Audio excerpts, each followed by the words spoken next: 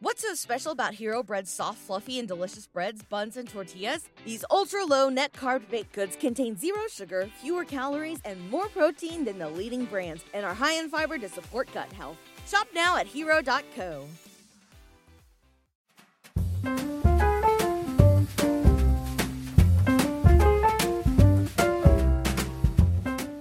In the pages of American history, stories of gold, greed, and glory often cast their glimmering shadow.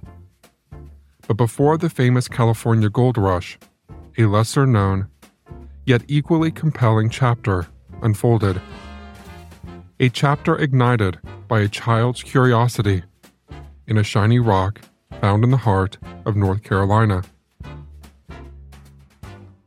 So, the year is 1799, in the rolling countryside of North Carolina. There's a breeze, the birds are chirping, it's a Storybrooke morning. This Sunday morning, 12-year-old Conrad Reed decides he doesn't want to attend church.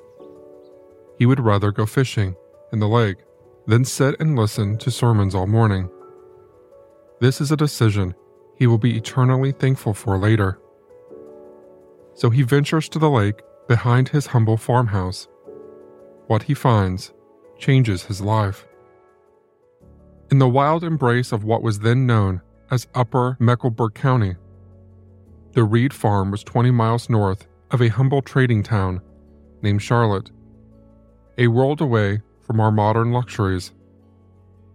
Today it lies in Cabarrus County, a place now celebrated for the roar of engines at the Charlotte Motor Speedway. But back then, the land whispered a different kind of song. Less than 5,000 souls dwelled within the county's 364 square miles. It was a place where neighbors were few, and life carried on in complete and total devotion to the land and nature. Farmers tended fields of corn, wheat, barley, and indigo, and raised livestock, their eyes ever on the weather and their minds on the long journey to market in Charleston, South Carolina, a trip spanning 200 miles. Coins and paper money were strangers in this land.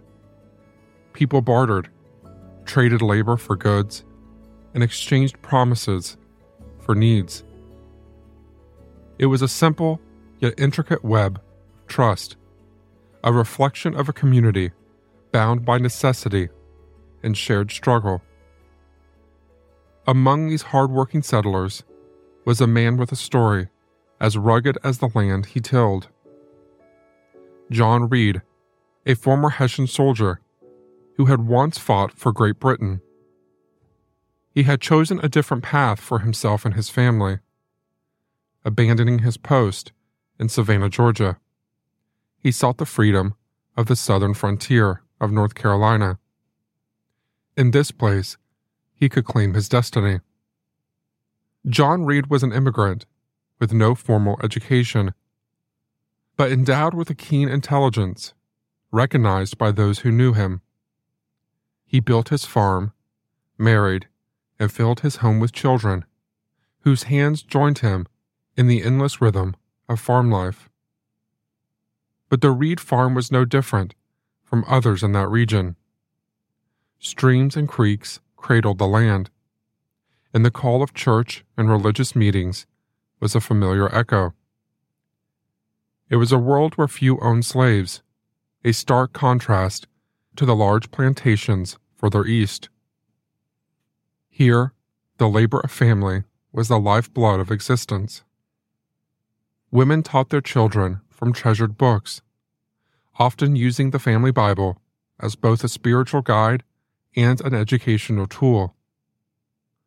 Most farmers were like Reed, immigrants who had arrived on these shores bearing the weight of indentured servitude, or as soldiers, and their children carried the legacy of that struggle. And in this frontier, gold was a stranger. Its allure was unknown, its value a mystery. Luxuries were absent, and the very idea of gold was as foreign as the lands across the sea. 12-year-old Conrad Reed is like any other farmer's son, driven by youthful curiosity and the thrill of exploration. And today, he is playing near a creek on his family's land. The sun is shining, the water is clear, and something catches his eye. A heavy, unusual rock. It gleams. It beckons. It's different. Unable to resist the allure, Conrad reaches into the creek and pulls out the rock. He turns it over in his hands. Mesmerized by its weight and luster, it's unlike anything he's ever seen before. There's a mystery to it, a secret waiting to be uncovered. But what is it? He doesn't know, but his dad might. He takes it back home, where his family examines it, equally puzzled and intrigued. But they are simple folk, unversed in the ways of precious metals, unaware of the rock's true nature. And so, this extraordinary rock, this mysterious lump of something so rare and valuable, takes on the most mundane role, a doorstop. Day in, day out, it sits there, holding a door ajar. Its true potential hidden. Its destiny unfulfilled. 3 years pass. 3 years in which the world turns, the seasons change, and the rock remains a mere doorstop. But its time is coming. Its moment is near. A visiting jeweler with a trained eye for the extraordinary notices this rock. His heart skips a beat, and his breath catches. Can it be? Is it truly what he thinks it is? He examines it closely, and the truth dawns on him like a golden sunrise. It's gold. Pure, unrefined gold. 17 whole pounds of it. The room goes silent. The air is charged. And in that singular moment, everything changes. The Reed family's world is turned upside down, and their simple existence is transformed. They stand on the cusp of a new era. And so begins a tale unlike any other, a tale that starts with a child's curiosity and a shiny rock in a creek. A story that reminds us that sometimes the most extraordinary things lie hidden in the most ordinary places.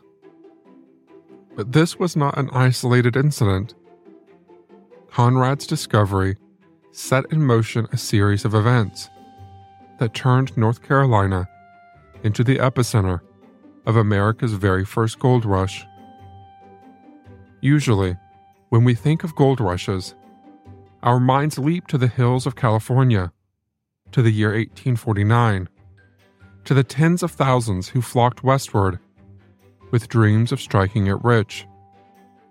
The California Gold Rush has stories, songs, and movies embedded into the state's history and culture. It has become an example of the unlimited opportunities you can find there. But why does the gold rush in North Carolina, a story that predates California by half a century, remain overshadowed? Maybe the grandeur of the westward movement and the sheer scale of the California Gold Rush captivate our imagination far better. Or perhaps it's because the story of a 12-year-old boy and a family of farmers doesn't quite match the wild tales of fortune seekers heading to the untamed West. The North Carolina Gold Rush was quieter, more localized, but no less significant. It's a story that deserves to be told. Are you ready to discover the gold rush before the gold rush? The journey begins now. Miners, merchants, and dreamers flood the region, each person hoping to unearth a fortune. A sea of faces from different walks of life converges upon this golden land.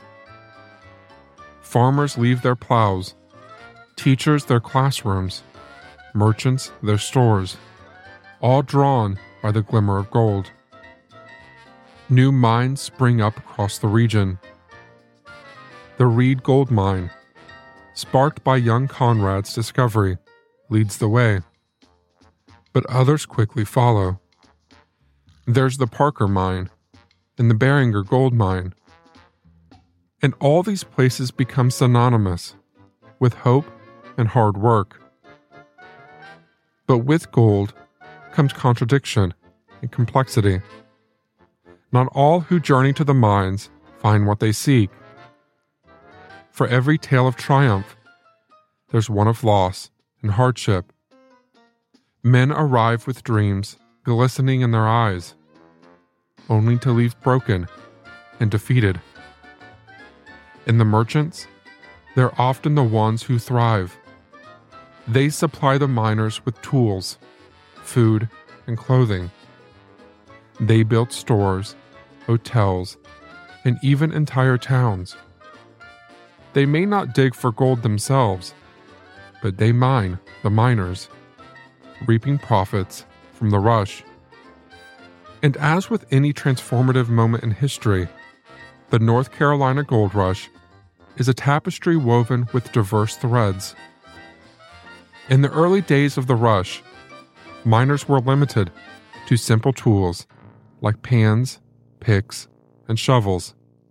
They'd sift through creek beds and dig into hillsides, laboring under the hot sun, all hoping to glimpse a sparkle of gold.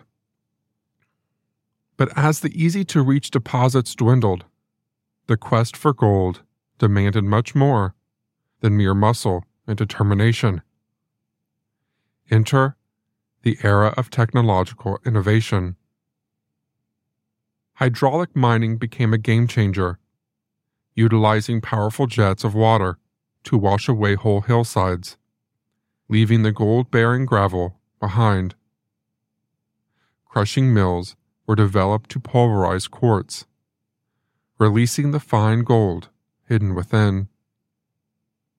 Sluices were constructed to separate the gold from the soil, and stamp mills pounded the rock, all driven by the relentless pursuit of efficiency and profit. These technologies transformed the landscape and the very nature of gold mining, and it helped that the President of the United States was also engaged in making the best of this situation. In the bustling landscape of North Carolina in the mid-1830s, gold fever had taken hold. From the humble farmer to the crafty merchant, all eyes were fixed on the glistening promise of a fortune hidden beneath the soil. But it wasn't just the common folk who were captivated. A figure on the national stage was watching, contemplating, and preparing to make a move that would echo through the ages. Andrew Jackson, the President of the United States, a man known for his strong will and unyielding resolve, sensed the winds of change. He saw the glimmering gold, not merely as a treasure, but as a force, a power that could mold and fortify the very foundations of the young nation. In 1835, Jackson signed a law that would reshape America's destiny. 3 new branches of the United States Mint were born, including one in the heart of the gold rush itself, Charlotte, North Carolina. This wasn't just progress, it was a revolution. The Charlotte Mint stood as a beacon, symbolizing the government's commitment to turning raw ambition into tangible reality. But don't be fooled. Jackson's decision wasn't solely about gold. No, it was a statement, bold and unapologetic. A declaration that the centers of power were shifting, that opportunity was breaking free from the East's iron grip, blossoming in places once deemed remote and insignificant. And the effects were immediate. The mines thrived, filled with skilled miners whose hands were guided by wisdom and experience. Gold was no longer a dream. It was an industry. But it wasn't all sunshine and rainbows, or rather, shiny gold deposits. As gold fever spread, land in North Carolina became a hot commodity.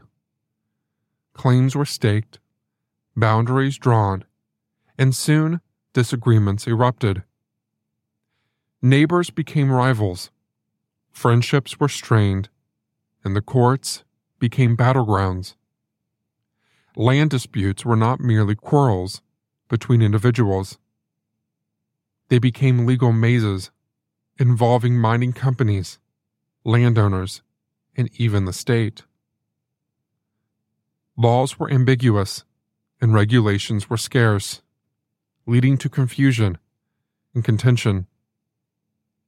One prominent case involved a boundary dispute between two mining companies, each claiming rights to a rich vein of gold. The legal battle dragged on for years, with both sides employing surveyors, lawyers, and even armed guards. The courts were filled with such disputes, each one a complex web of claims, counterclaims, and appeals. But a far more severe issue was brewing, one that no mining company or family desiring new wealth even considered.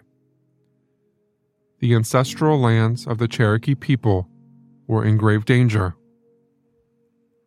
The Cherokee had called these lands home for generations, living in harmony with the mountains, rivers, and forests. But the discovery of gold changed everything. As miners and prospectors flooded the region, their insatiable thirst for gold led them to trample upon sacred Cherokee grounds. Once clear and pure, the rivers became muddied with silt from mining operations. Once full of life, the forests were stripped bare to make way for mines and settlements. The Cherokee found themselves caught in a storm they hadn't invited. They faced not only the destruction of their land, but also a profound disrespect for their traditions and way of life. Their sacred sites were violated, and their voices were ignored. Legal battles ensued, with the Cherokee fighting to protect their rights and land. Still, the government often sided with the miners and settlers. Thousands of Cherokee men, women, and children were forced to leave their homes, many never surviving the arduous journey west. This was the cost of unchecked ambition. This was the story never told. I traveled to Cherokee, South Carolina, and worked with the Cherokee people on a previous episode on Hometown History. It's episodes 48 and 49 if you'd like to go back and take a listen, and I highly recommend you do. Throughout this time, one family flourished, creating its own lasting legacy. The Reed family, ordinary farmers turned pioneers of a golden era, found themselves at the heart of a story more significant than they could have imagined. The Reed family soon struck it rich through hard work, determination, and a little luck. Their mine produced substantial quantities of gold, and the family's fortunes grew. John Reed became wealthy, acquiring more land and investing in various other enterprises besides gold. The Reed gold mine continued to expand, employing more workers and implementing new mining techniques. As the decades rolled on, the Reed family mine continued to enjoy success through mining and their several investments and business ventures. Conrad Reed's discovery catapulted the family to become prominent figures in their community, known for their wealth and influence. But like all stories, theirs had its ups and downs. The family faced challenges, both in their mining operations and in their personal lives. Mining, though lucrative, was a risky business, and there were times when the family's fortunes wavered. The Reed name remained synonymous with gold in North Carolina for the following generations. The Reed Gold Mine continued to operate for several years, with descendants of John Reed involved in its management and expansion. The mine eventually closed, but its legacy lives on. Today, it's a historic site, a mark of the family's immense luck. As for the Reed family today, it has diversified and spread across the country. Some descendants continue to live in North Carolina, proud of their heritage and their ancestors' role in shaping the state's history. Others have pursued careers and live far from the mines. The story of young Conrad Reed's discovery, a glimmering rock that transformed into a golden legacy, reflects the very spirit of America. It's a tale that resonates with the dream of unexpected fortune, the pursuit of opportunity, and the relentless quest for the extraordinary in the most ordinary places. The North Carolina Gold Rush, often overshadowed by its Western successor, was the spark that ignited a nationwide fascination with gold. It laid the foundation for the California Gold Rush, forging a path for future dreamers. It reminds us that sometimes the path to greatness begins with a simple curiosity, a glance towards something different, something that catches the eye and captures the imagination. In the fabric of American history, the Reed family story is woven as a golden thread, a story of a country growing, exploring, and forever chasing the horizon of possibility.